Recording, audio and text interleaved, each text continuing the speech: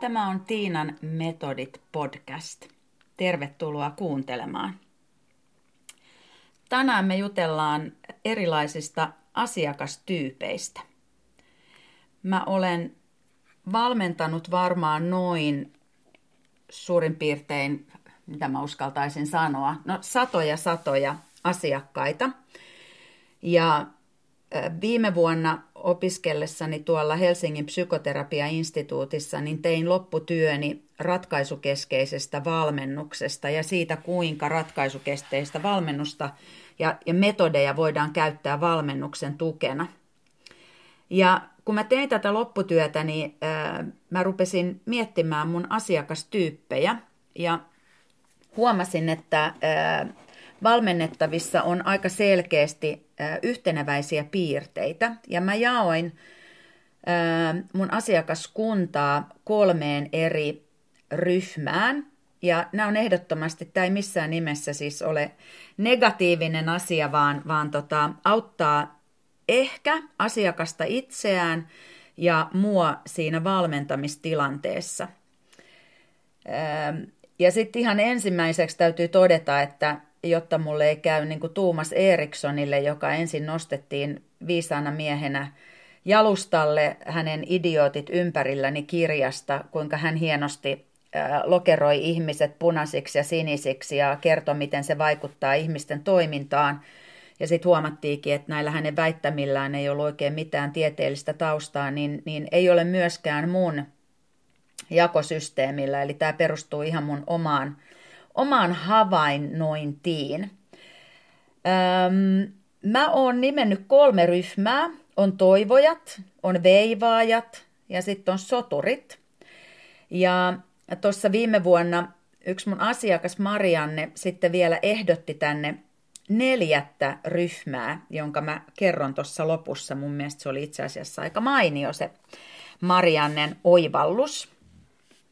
No, kukaan asiakas ei tietenkään eikä ihminen ole genetiikan mukaan tietyn tyyppinen tai tiettyyn asiakasryhmään kuuluva, vaan meidän käyttäytyminen on tietysti osaksi genetiikan sanelevaa, mutta pitkälle sitten hyvin paljon opittujen tapojen summa.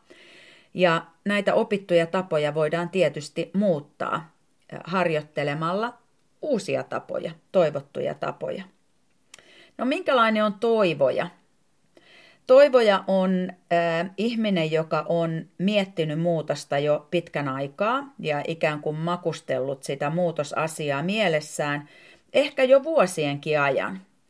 Ja sitten aina vaan siirtänyt sitä päätöstä eteenpäin, että koska se muutos nyt sitten ihan oikeasti pitäisi tehdä. Toivoja on semmoinen jossittelija, pitäisi tehdä sitä ja pitäisi tehdä tota, mutta kun en mä nyt sitten kummiskaan voi, kun en mä voikaan tällä hetkellä.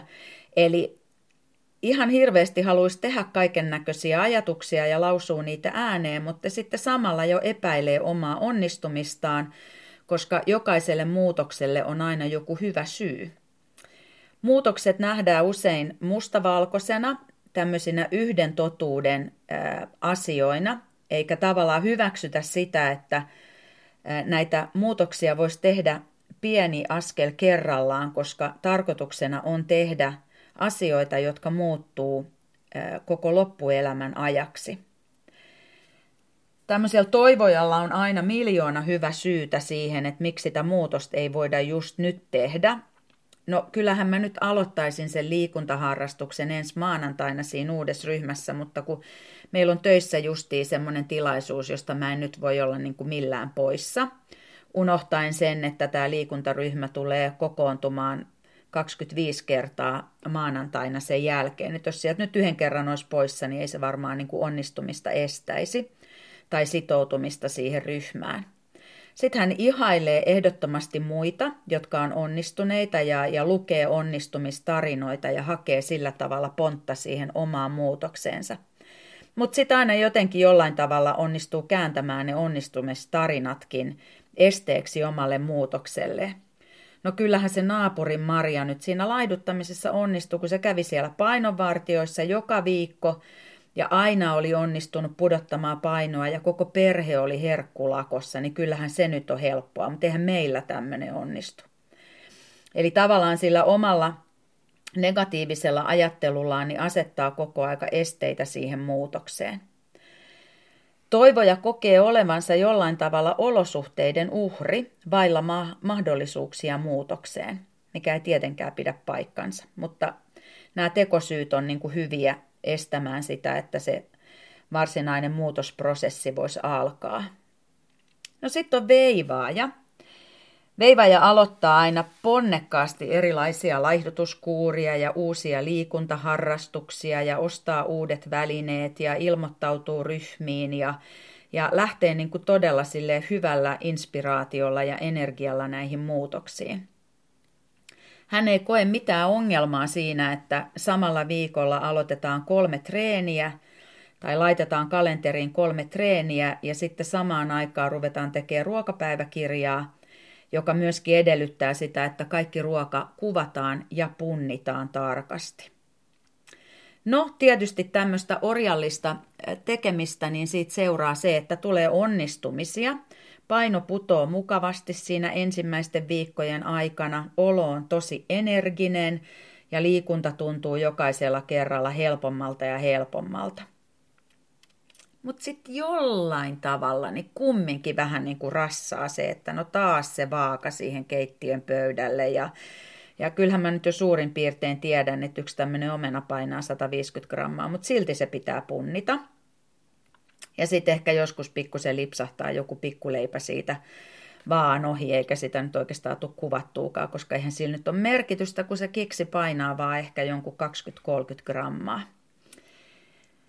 No, kaikki sujuu hyvin, ehkä kuukaudenkin ajan, mutta tosiaan pikkusen työläältä tuntuu ne kaikki muutokset siinä viikon aikana aina toteuttaa.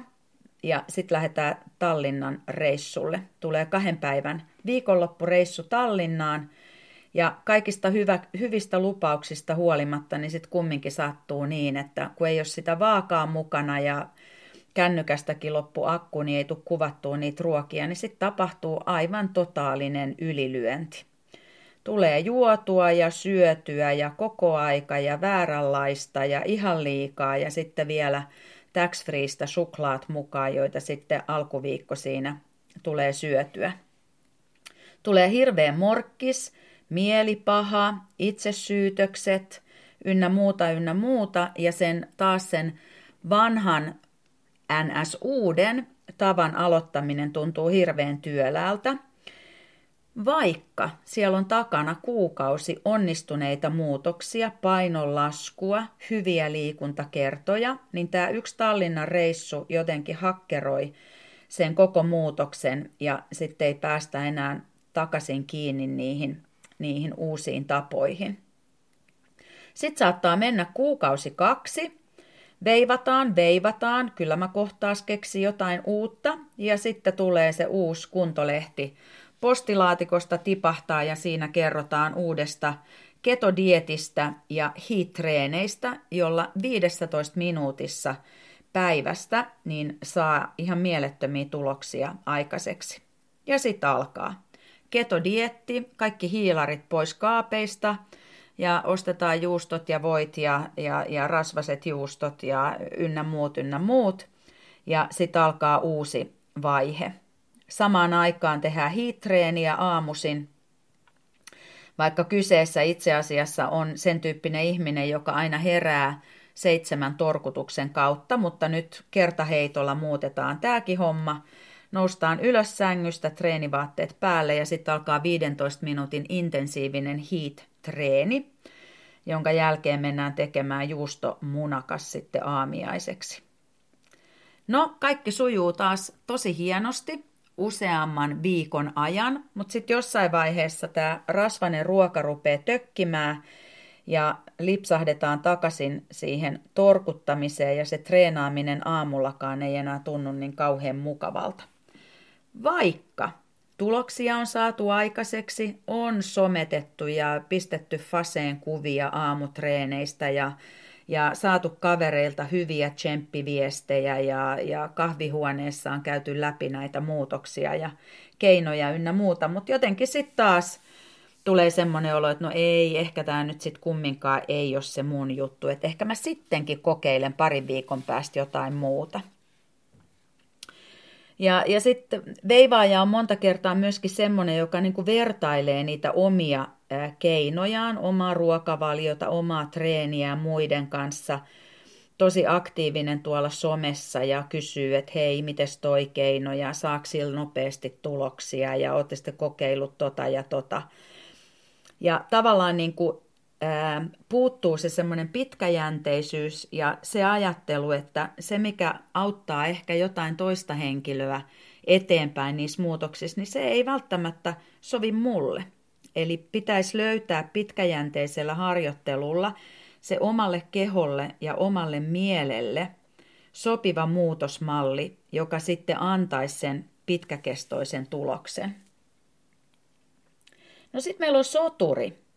Ja korostan vielä tässä, että niitä toivojista ja veivaajista voi ehdottomasti tulla sotureita.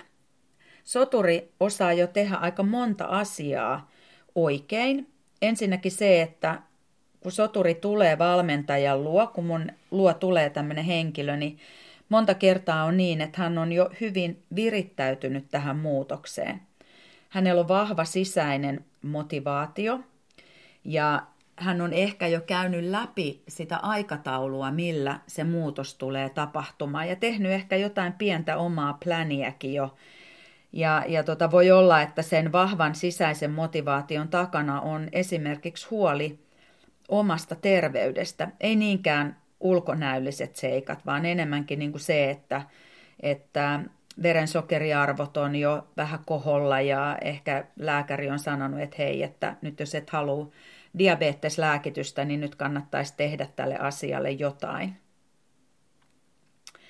Soturi on, niin kuin mä sanoin aikaisemmin, niin ehkä jo tehnyt jonkunnäköisen pienen planin, ja hän tulee sen kanssa valmentajan luo ja kysyy neuvoa, että miltä tämä näyttää tämä mun suunnitelma ja mitä tässä kannattaisi vielä niin kuin muuttaa. Ja sitten lähdetään yhdessä suunnittelemaan sen soturin asettamien tavoitteiden mukaista ohjelmaa, tukemaan sitä muutospolkua.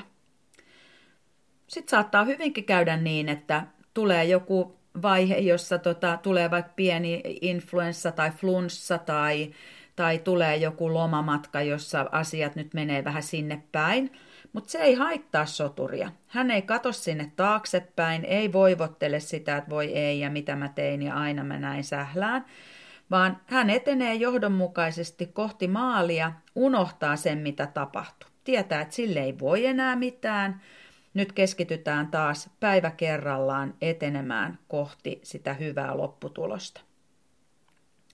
Soturi ymmärtää myöskin sen, että vain tämmöinen johdonmukainen ja pitkäkestoinen työ antaa niitä pitkäkestoisia tuloksia ja niitä muutoksia, joita tullaan jatkamaan koko loppuelämän ajan. Eli ei tule enää sitä vaihetta, että no sit mä palaan niin kuin takaisin siihen vanhaan tai sit mä alan niin kuin ottaa samalla tavalla lepoja niin kuin aikaisemminkin ja unohda liikunnan 3 viikoksi tai kyllä mä nyt tässä 3 viikkoa pystyn tsemppaamaan sen kanssa, että mä en katso 9 jälkeen mitään sarjoja tai tee töitä iltaisin, mutta sitten kun mä saan niin kuin tämän unen nyt pikkusen parempaa kondikseen, niin sitten mä voin niin kuin palata takaisin siihen vanhaan, vaan ei. Hän ymmärtää, että nämä on lopullisia muutoksia ja siksi pitää edetä vähän kerrallaan.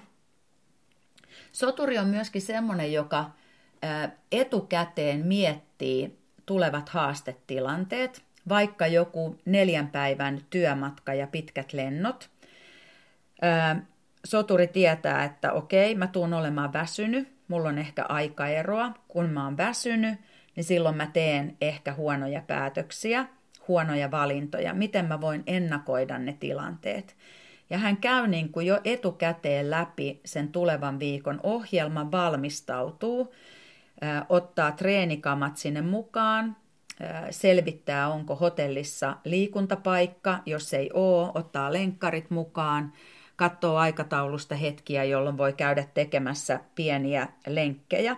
Ei siellä tarvii mitään hikitreenejä tehdä. Pointtina on se, että sä keräät niitä positiivisia kokemuksia, että hei, mä sain tähänkin viikkoon mahdutettua 20 minuutin kävelylenkin ennen dinneriä illalla tai jotain vastaavaa.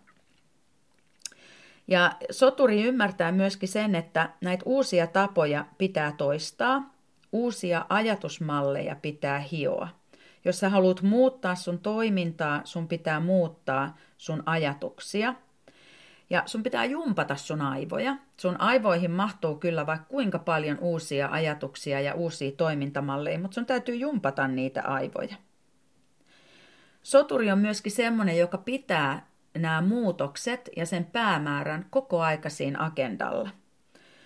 Hän ehkä lukee aiheeseen liittyvää kirjallisuutta, pitää päiväkirjaa, pitää onnistumispäiväkirjaa, muutospäiväkirjaa, millä ikinä nimellä sä haluat sitä kutsua.